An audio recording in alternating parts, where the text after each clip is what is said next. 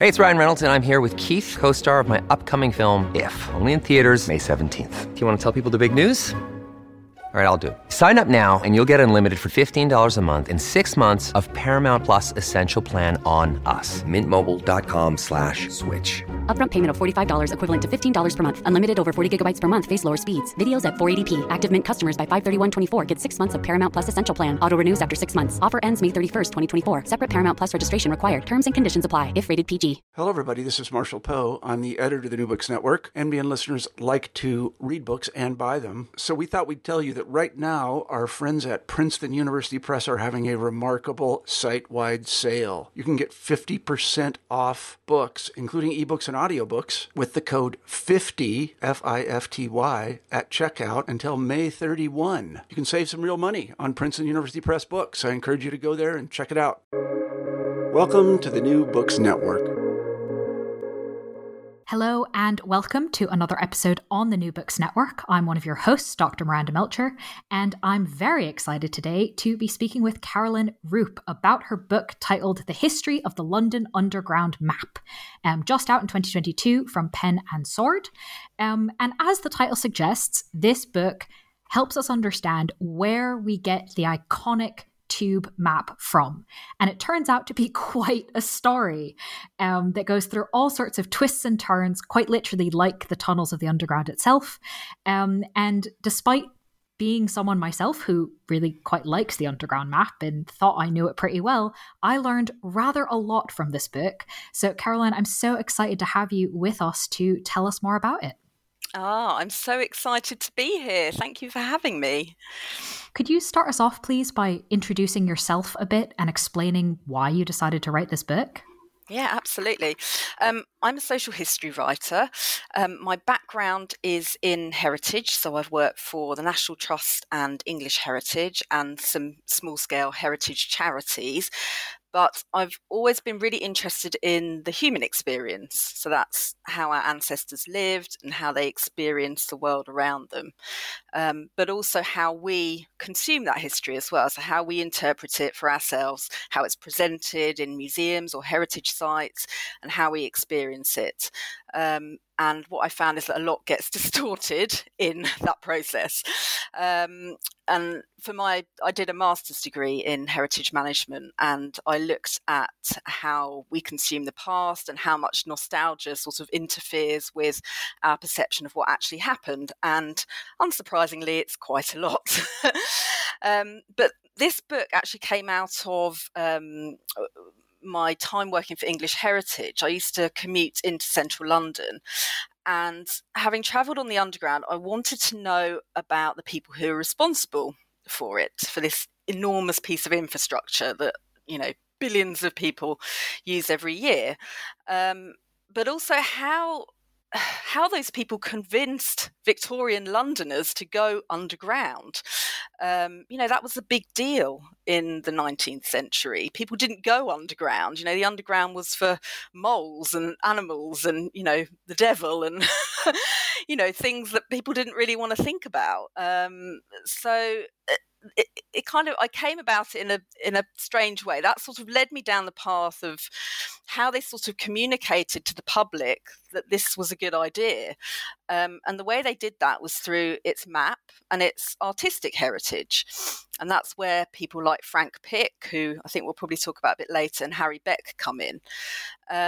But it's also worth me saying that railway history can sometimes get a bit of a bad press because a lot of the older works on how the railways developed can be a little bit difficult to read. They're quite fact-laden, they're technical, they're still valuable, but to most people, they maybe don't make too much sense. I wanted to make the book quite accessible so that someone with no prior knowledge of the Underground could pick it up and engage with the story rather than being drowned in lots of technical information.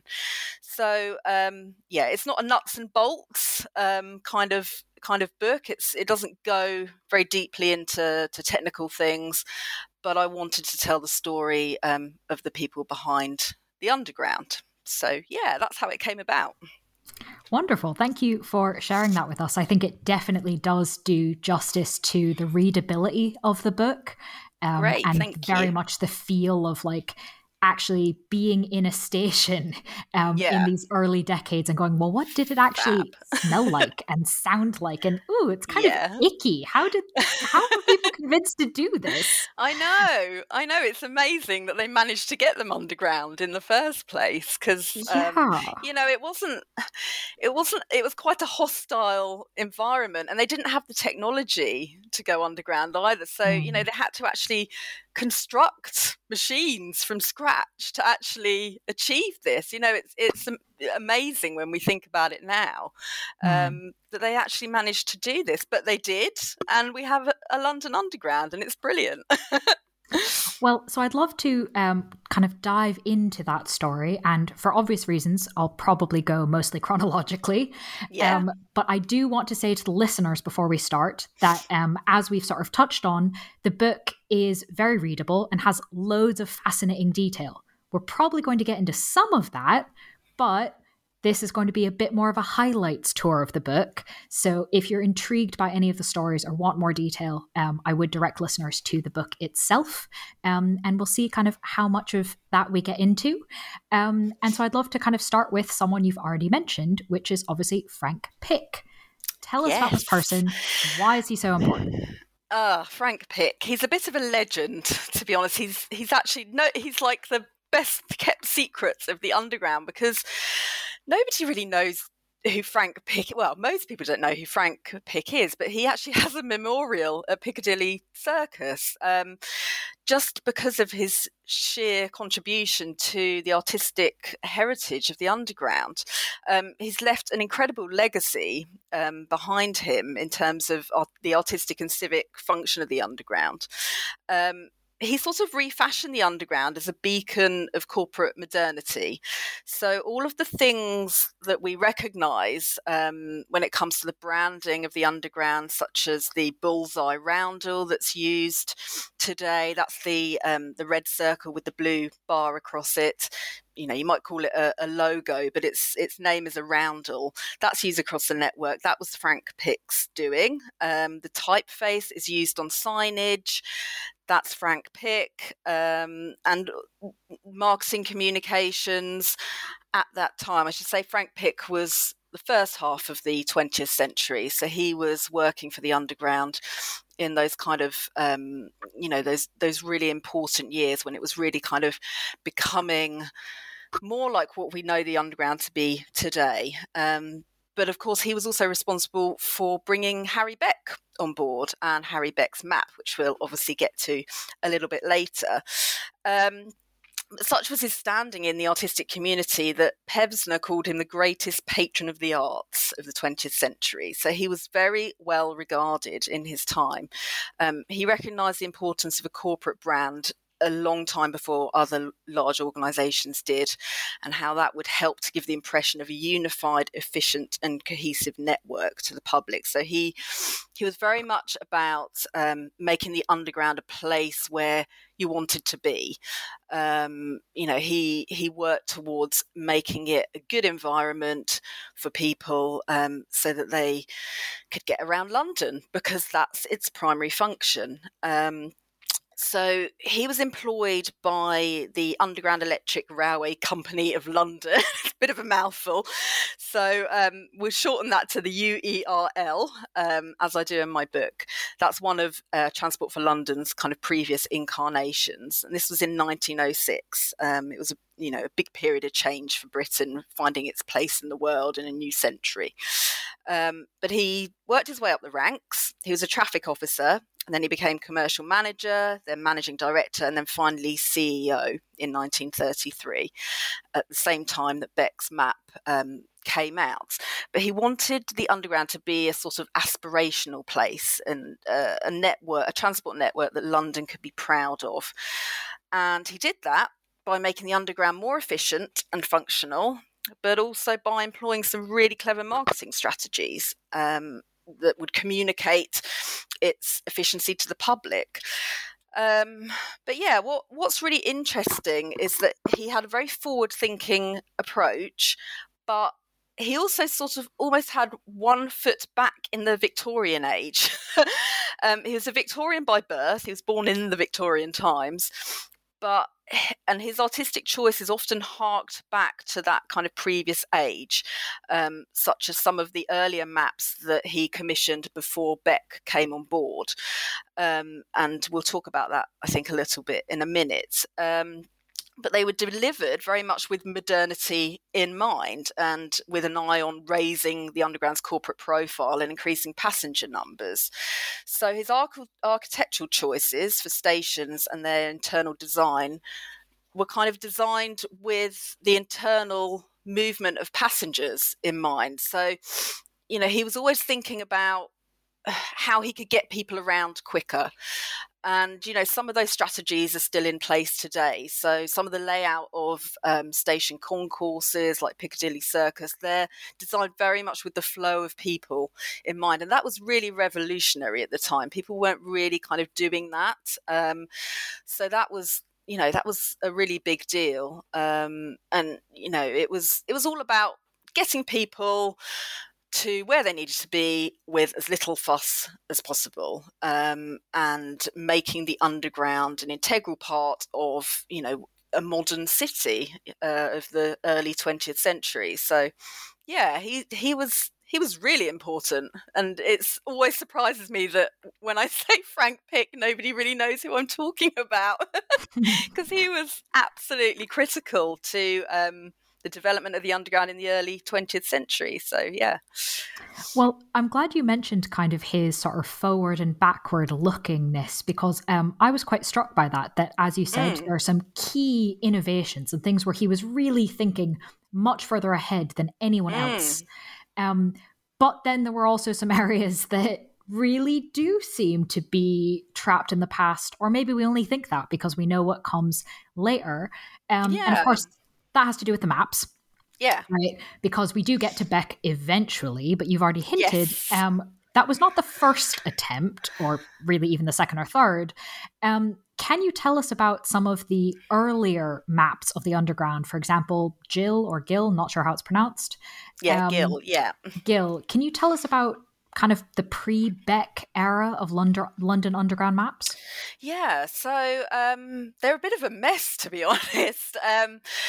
The way of producing maps for the Underground back before Beck was simply to superimpose the lines of the Underground on top of a cartographic map.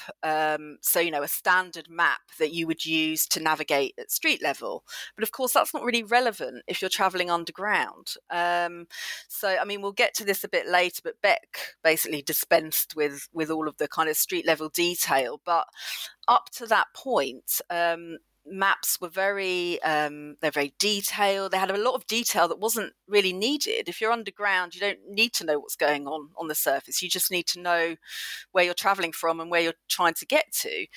But yeah, we talked about Gill, and yes, that was, I mean, it's an astonishing map, and I urge everybody to go and find it online because it's absolutely beautiful. It's a piece of artwork, but it's very different to this kind of standard Underground maps. It was a bit of a departure for mapping the network. So obviously the first section of the Underground opened in 1863. And as I've just touched on, the maps that were produced during that period to help navigate the network were topographical. They were standard kind of cartographic pieces. And they had landmarks on them and street level detail, and they would just draw on top. But, that's not that helpful. But Gill's map was totally different to anything you've seen before. I mean, it wasn't just the lines on top of a map. He did a whole piece of artwork. It was called By Paying Us Your Pennies, and he did it in 1914. And this came out of an idea that Frank Pick had. he wanted to promote the network not only as a place where you could travel quickly from A to B, but he also wanted to communicate what London had to offer because he wanted to capture the leisure market. He needed people to come into the city and use the underground network to experience the city. So he almost took a bit of an artistic leap backwards with Gill. So he commissioned Gill to come up with a map that would capture people's attention. He wanted passengers to stop and admire this amazing piece of artwork, draw the viewer in. And Gill's map is it's a beautiful depiction of London. It's drawn with a kind of mythical, medieval flavour. You can't help but kind of look at it and look at all the details on it. It's got heraldry, shields, griffins, serpents, lots of flights of whimsy on it. It's quite far removed from functional. I mean, it's the opposite end of the scale to Beck's map, but it did the job, and it got the leisure travellers in. And I urge everybody to have a look at it because it's absolutely beautiful. It's a beautiful piece of artwork, but not at all. I mean, it's the opposite end of the scale to Beck, where Beck was all kind of form and function. Gill was very much, this is a piece of art. It's kind of, it harks back to like a previous age. It's very kind of medieval I was going to say it reminds me of like a tapestry almost. Yeah. I'd never thought of it like that. Yeah, it absolutely does. Yeah, you're right. So yes, it was a really unusual choice for Frank Pick, but then, he had to kind of think about all these different demographics of passengers that he needed to draw in. So whilst the commuter was on the rise during that time, he also needed, the leisure passengers to come in because the commuters are only really using the underground at certain times. So what did he do to fill, the trains with people and put bottoms on seats during the off-peak times, and this was one of the ways that he did that. So it's fascinating. Everybody should have a look at it. Definitely. This idea of kind of the leisure market and bringing people into London for a particular experience and kind of trying to create that sense when you're underground, you can't see the streets, of kind of this transportive nature, both literally you can get from point A to point B, but also like you can come into London and have this very different experience of shopping and leisure and whatever. Seems to have been something of a theme during this period. And I was wondering if you could tell us about Metroland and its impact on the underground and its maps. Right, so Metroland. For those that don't know where Metroland is, not that it's called Metroland now, but it's the area that the Metropolitan Railway served in the northwest of London. So it's sort of Buckinghamshire, Hertfordshire and Middlesex. So the Metropolitan Railway was the first line. It was the first railway line to go underground. It's not a tube line because it's not at deep level.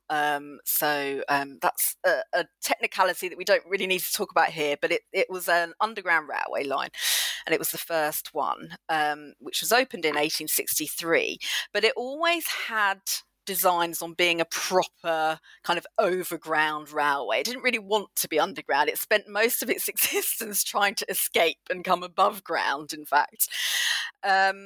So during the construction of the Metropolitan Railway, the company bought up sections of land along its length. They were quite clever. And by the early 20th century, those sections were quite ripe for new housing developments. So the railway would benefit twofold through this, through selling off the land for residential construction, and then the increase in passengers that would bring from people buying homes there. They would obviously need to come into London for work and then travel home at the end of the day. So they started off by promoting Metroland as a kind of leisure destination to start with. So this is for people to escape the city. And this sort of began in about 1915. So this is quite a long time after the Metropolitan Railway's kind of origins in the middle Victorian period.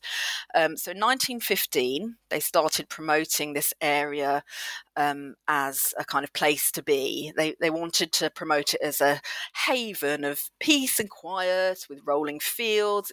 woodlands, thatched cottages, cows, everything that the countryside had to offer.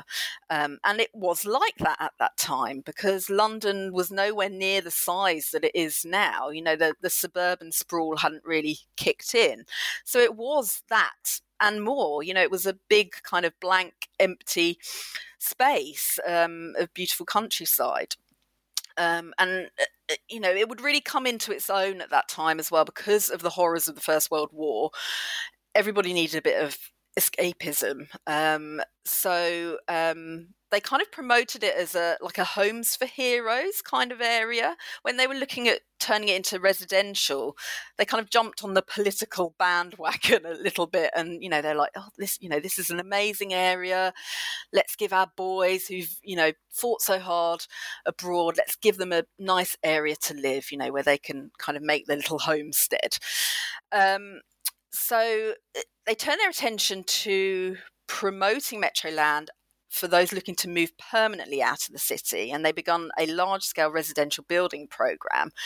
And the irony of that, of course, is that by doing that, they actually covered the rural idyll that they were using as a selling point in buildings and infrastructure. So it didn't stay a rural idyll for very long. The first estate was at Pinner, and that predated the war. But after the war, they needed a lot more housing, and they developed a string of estates broadly following the route of the railway. They were at Chalk Hill in Wembley, Cedars Estate at Rickmansworth, there was one at Eastcote, Rayners Lane, Hillingdon, Chorleywood. There were others as well, and Amersham. So this went quite a long way out of London. And in 1924, they actually produced a map of the metropolitan suburban services, which showed all of these estates and also where all the nearest golf courses were, which gives a little bit of a nod towards the clientele that they wanted to appeal to. It was like, you can have your home here, and here's a lovely golf course that you can spend your time on too. But the problem was it became very difficult to map the sheer scale of the Metropolitan Railway's line. I mean, it was snaking out miles from the capital. So it was interesting how they kind of coped with that prior to Beck, because where they were trying to impose the underground lines on a normal map, the map would have to be absolutely enormous, and you wouldn't be able to see the kind of central London detail if they were going to use that approach. So often with the Metropolitan line, they would just kind of cram their station. If they were going to draw a map, they would just cram the stations, the outlying stations, into a little box sort of on the side, or they might kind of just cut them off completely, or they might be squashed up into a corner. And obviously Beck's diagram in 1933 would address that and make the network look like it was a unified kind of cohesive system where all the stations were shown, and he would do that ultimately by obscuring some of the distances, and we'll probably talk about that a bit later. But yeah, it's really funny. The Metropolitan Railway, they spent most of their time just trying to kind of escape London, to be honest. They were always kind of going further and further and further away. They really wanted to be a proper railway, not an underground railway, but they didn't quite manage that. Although a lot of that route is above ground, but it's still officially an underground line. It's not a kind of proper railway, a mainline railway. Still to this day. Yeah, to this day. Yeah. So continuing chronologically, we're not quite at Beck yet because there's just so much to get into in this book. One of the things that I was particularly interested in is, obviously, as we've just spoken, the Metropolitan line has a lot of stations, but not nearly as many stations across the whole network as there are today. So that expansion has to come somewhere, or at least some of that expansion has to come somewhere. And I was really surprised that there was so much expansion between World War I and II. And, on the face of it, it's like, oh, well, that's peacetime, so obviously. But that's also the stock market crash. There's a whole period bunch of depression. Of problems.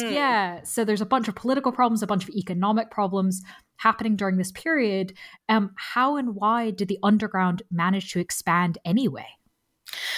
Well, they were clever, I suppose is the simple answer. I mean, obviously the interwar years saw the rise of the commuter. And what a commuter really wants is an efficient and organised network that could transport them from their home in the suburbs, Metroland, into the city. So the underground had to go to the commuter, and they did that by expanding outwards into the areas that were not at that point served by underground stations. They had to, obviously, during the war years, the underground had put a lot of its development plans on hold. It was always wanting to extend its lines, but because of the war, that wasn't always possible. But what they were able to do was to say that they would be able to provide work and contracts in the steel and construction industries, and that would help combat the post-war rise in unemployment. So, they were able to take advantage of, government schemes, to provide these jobs. And they made connections between routes. So they built new sections, they pushed out into the countryside, they went north to Edgware and south to Morden. So they're really kind of stretching themselves across the city by this point. And by 1926, it was possible to travel from Edgware, which is in Middlesex, through the heart of London and onto Morden, which was then in Surrey. So, I mean, they were really kind of pushing themselves out. And to make sure that everybody knew this, they had to get their PR working again. They expanded all of their graphic output, and that period was really prolific for poster art. They loved their poster art on the underground. They loved catchy slogans that kind of made clear all the benefits of underground travel. So it was fast trains every few minutes, and they wanted to promote their house buying as well for all these new extensions. So they were saying things like a change of residence is as good as a holiday. They came up with all these kind of natty slogans that would kind of help them to get people onto the underground.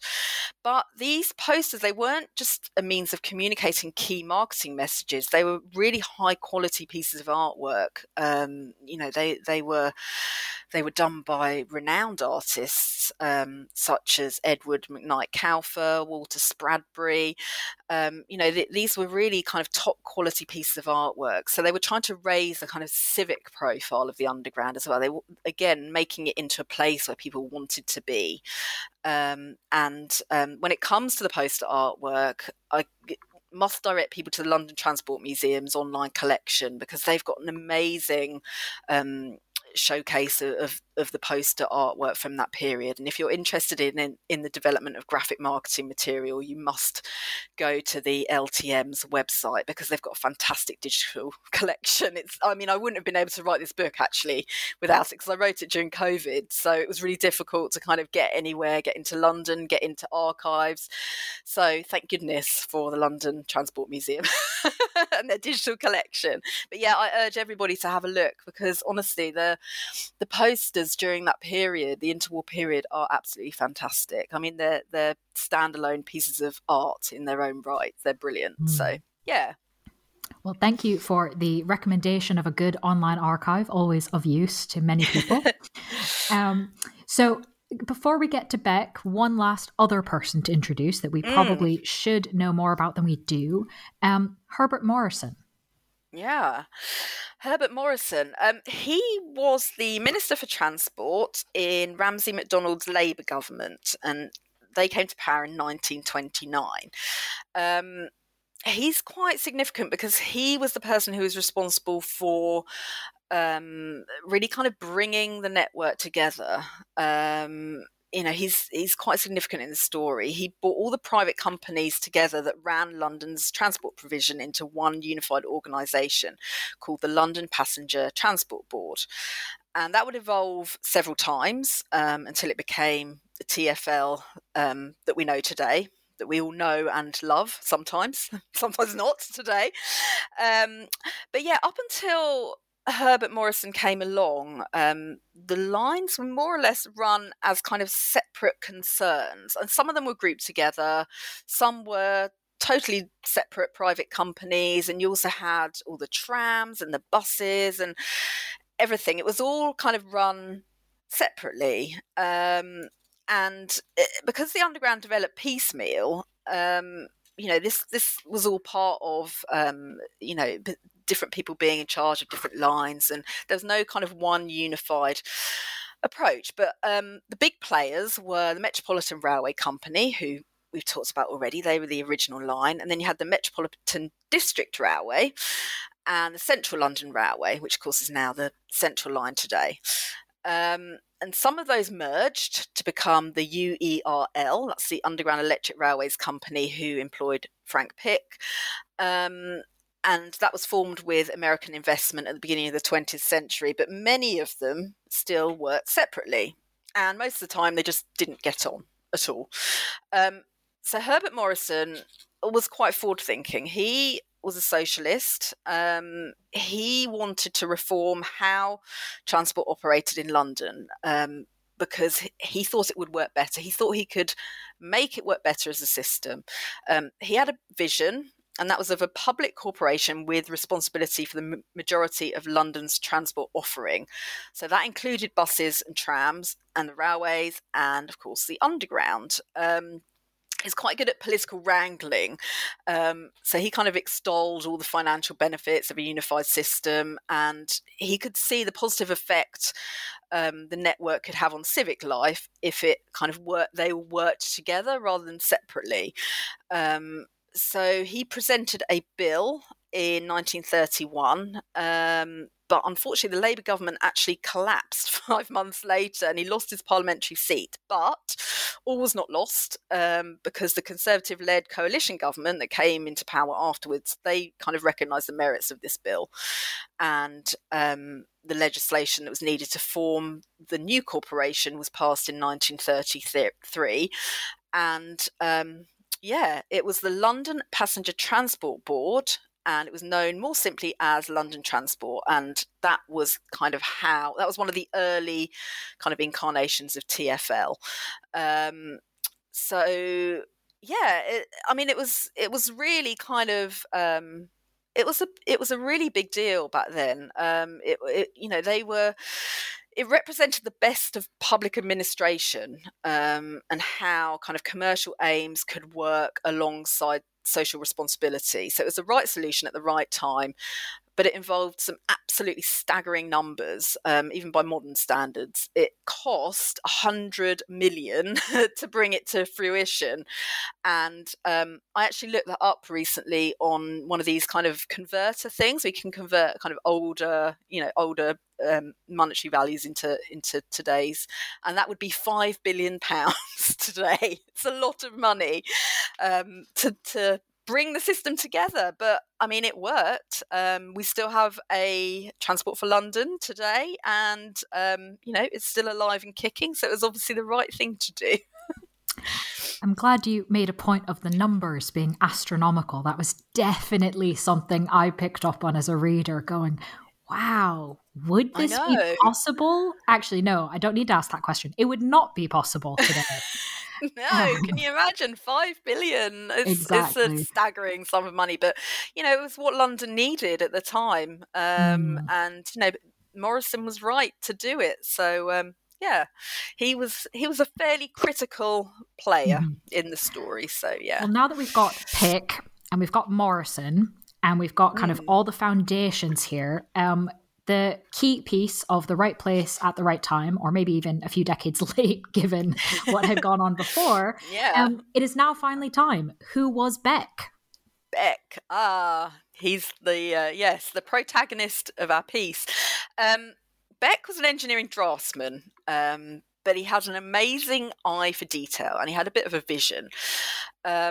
So he was actually unemployed when he kind of first came on the scene, and when he produced his first sketch of the diagram in 1931.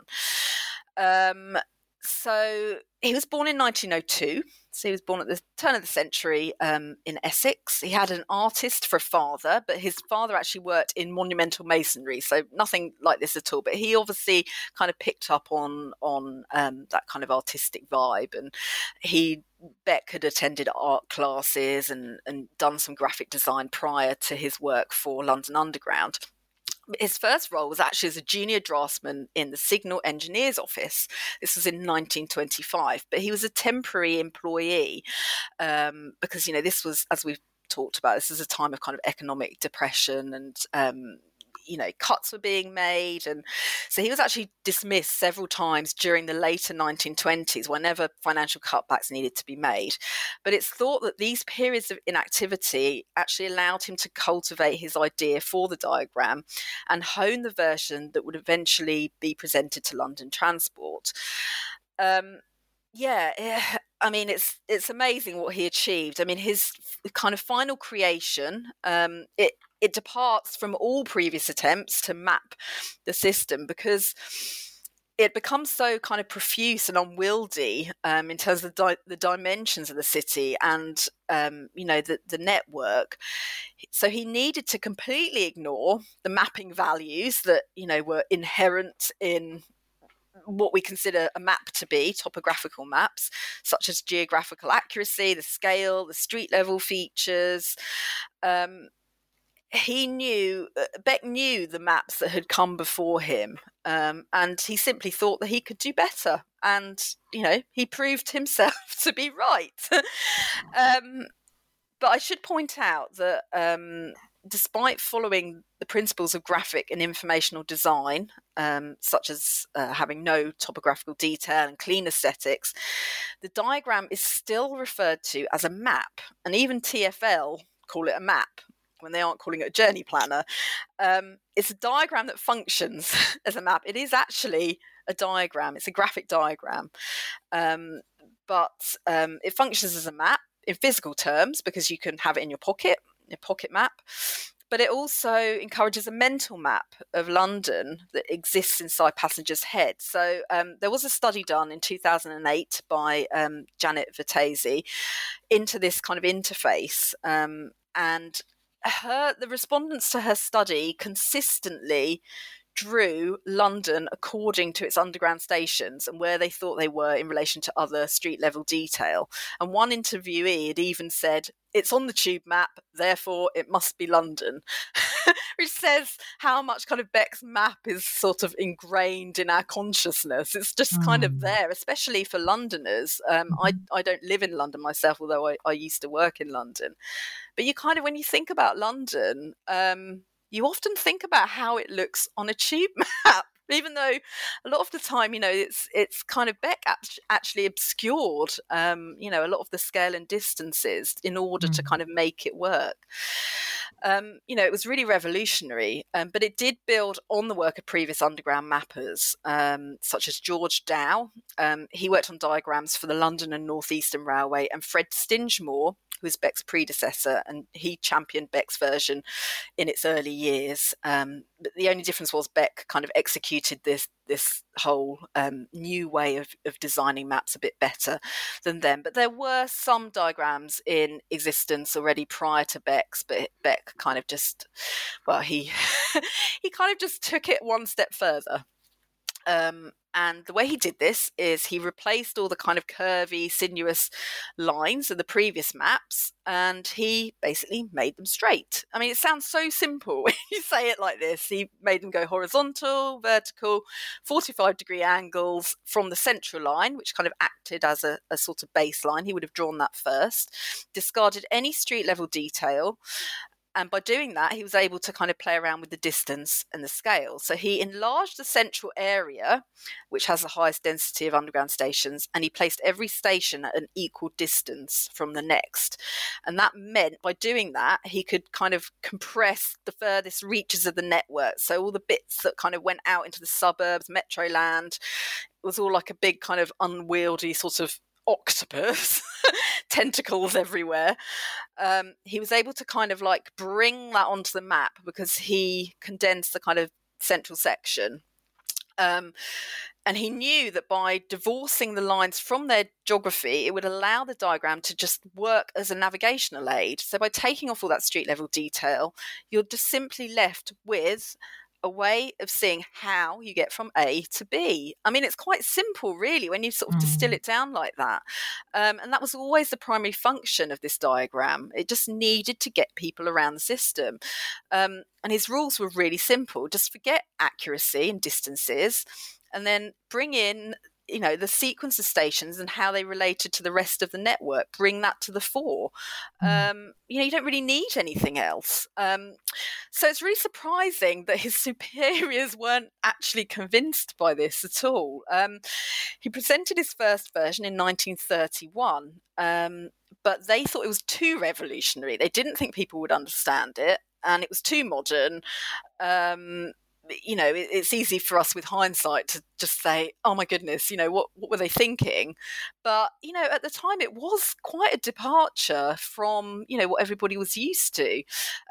So thank goodness he tried again in 1933.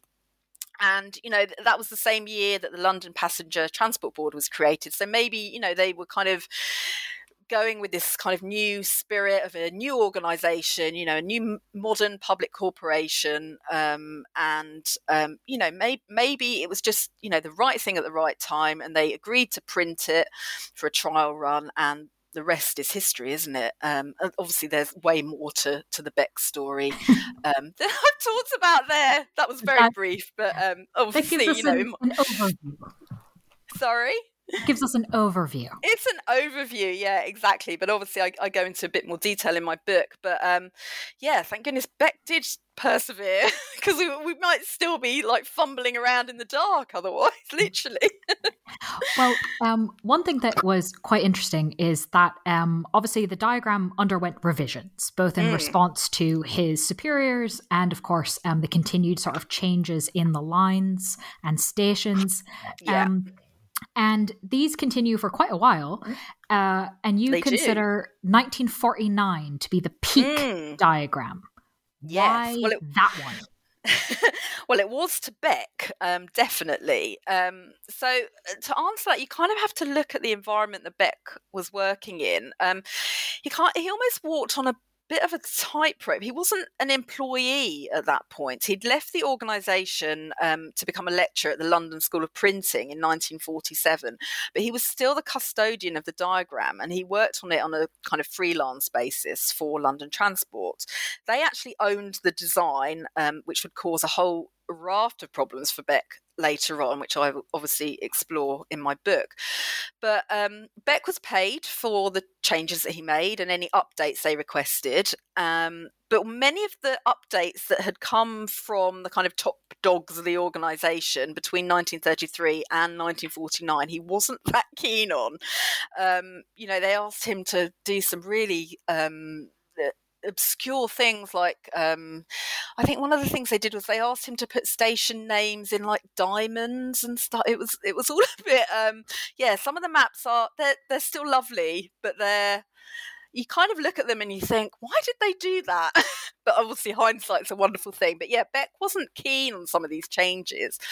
But once he left London Underground or London Transport, he was maybe kind of one step removed from that day-to-day bureaucracy that was going on, and people saying, like, we need to do this with the map or that. It maybe gave him a bit more sort of artistic freedom and the confidence to dispense with all those elements that he just didn't like duplicating station names. That was another weird thing they implemented. So where they had, an intersection between two lines, they would print the name of the station twice. I mean, it's just really pointless things, superfluous things that didn't really need to be on there. Beck got rid of all that nonsense, and the 1949 one was, it was his favourite. He'd got rid of all of the elements that he didn't like on the diagram, and they got rid of the ornamental border. I think up until that point there'd been a border on it. He didn't like that, so he got rid of those. He got rid of all of those for 1949, And he considered it to be his absolute finest in terms of its clarity, its form, and its function. And that elevated its usability, which of course was the point of it. He wanted it to be user-friendly. He was quite forward-thinking in that respect. He wanted it to be simple for people to look at and use. You didn't need some of the things that were on there, some of the things that he'd been asked to implement. He managed to kind of get rid of some of those things by stealth, I think, over the years. It's like, oh, did I forget to put that on there? Sorry about that. That was his kind of modus operandi. But that was Beck's favourite. He himself said, that was him at his finest. So yeah. Good one to then consider the best, if that's what he thought. I'd love to kind of step a little bit back from Beck and think about kind of the literal environment that many of his maps are in, the actual stations, the actual tube carriages themselves, because we've already talked a bit about art in and around the underground and what a big deal this has been on maps, on promotional material, really all over the place. But we haven't really kind of moved on chronologically around it from the kind of, in a lot of ways, one of the peaks in the 1920s and 30s. So maybe you could tell us about sort of how art in and around the underground sort of continues from that point. What continuities can we see? So Frank Pick, obviously just going back to Frank Pick, I mean, he left an amazing kind of artistic legacy. All the iconography that you see today on the underground, it's just so recognisable. We talked about the roundel already. That's the logo that's used. All of that, it still continues to this day. We don't really think about it when we're on the underground, but the signage and the colours of the lines, Beck's map, I mean, it's been modified beyond all recognition, but it's still at the heart of the current journey planner. It's still in there somewhere. All of these things they're just the spirit of the underground. They're there, and they're just so recognisable. What Frank Pick did in terms of the branding was astonishing, really. He was such a revolutionary. But even art on the underground, it's actually a scheme that kind of carries on Pick's legacy of working with artists to ensure, excellence in the civic environment. And Art on the Underground is still a scheme that operates today. But there's also permanent contributions from that period that exist today. The station architecture, such as Arnos Grove and Southgate, they're very well-known stations. They're very distinctive stations that most people know. They're kind of 1930s architecture. They're Art Deco. But also their internal features, all the concourse design and the lighting, the functionality of stations. They're all kind of key design elements that endure to this day, and they're testament to kind of the functionality that Pick was so keen on. That was part of his kind of the way that he did things. He wanted things to be functional. He wanted the environment to be nice.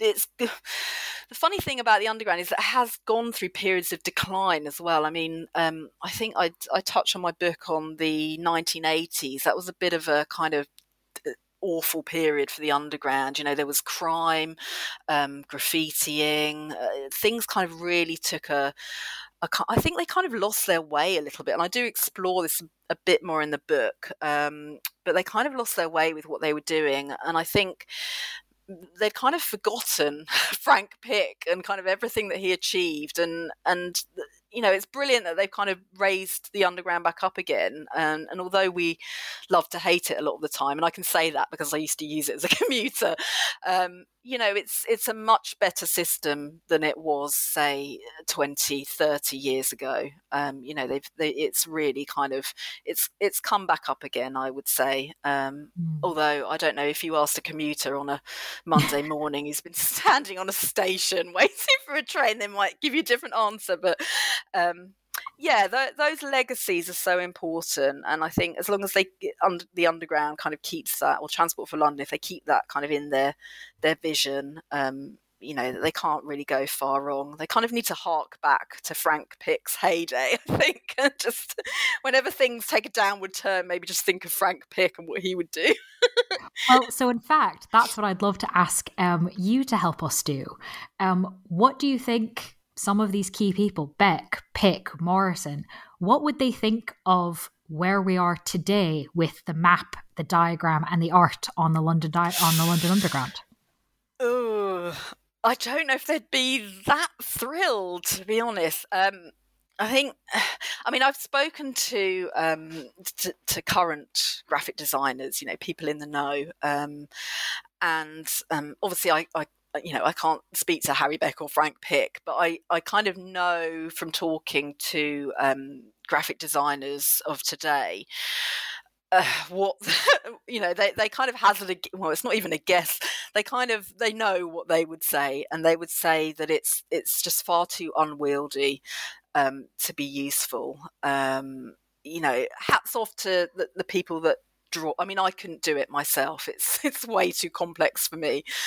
But the overwhelming opinion is that it's got far too much information on it now. It kind of renders it unfathomable, and that kind of takes it away from its primary aim, which is to help people get around.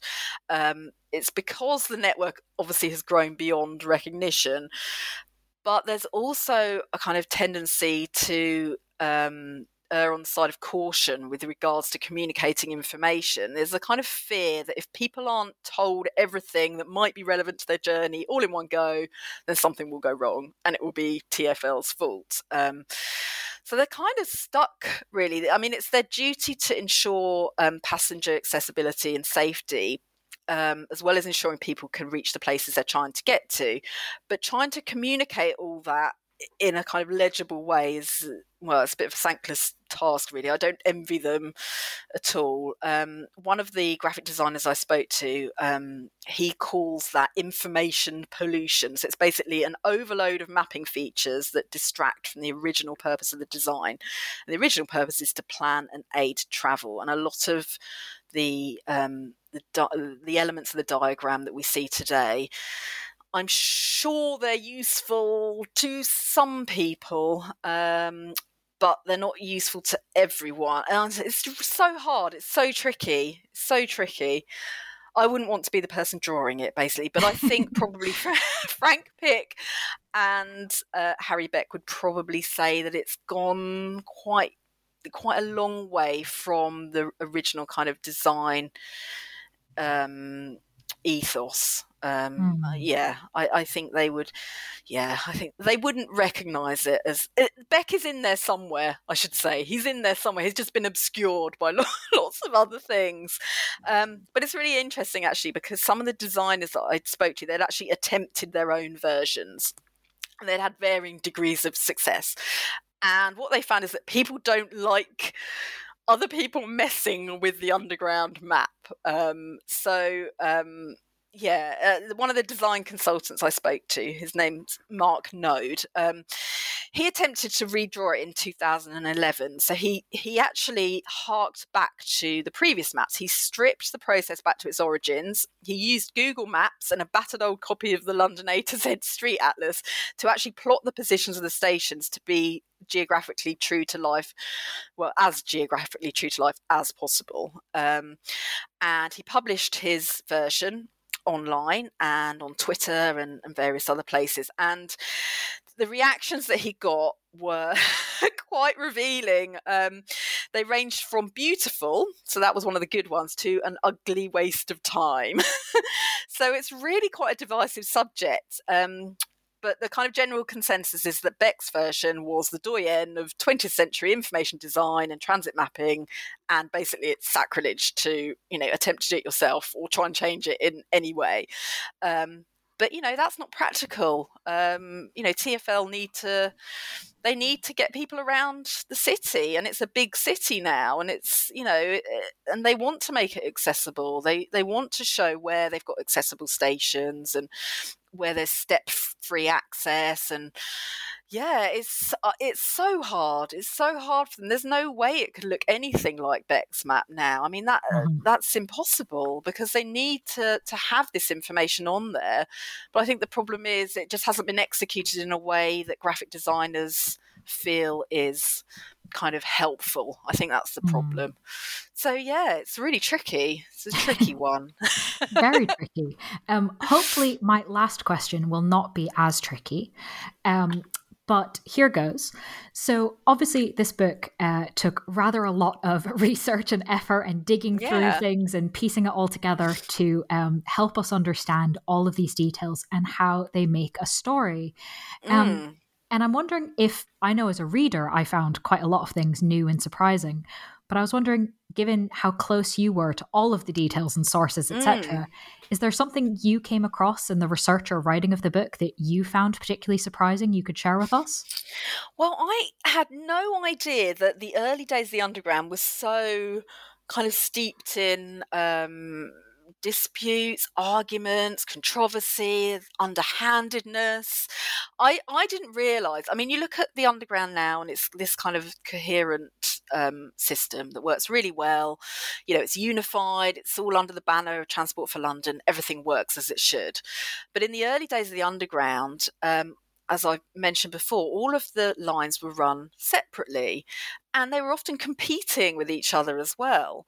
So there was a whole kind of, there was everything was very sort of competitive and underhanded, and they were arguing about who owned what bits of land that needed to be built on and what was the best way to run the trains, and should they be running steam or should they transfer to electric, and who was going to do that first? And it's just, I had no idea there were all these kind of arguments going on, because Beck's map, that's the funny thing, Beck's map makes it look so neat and tidy.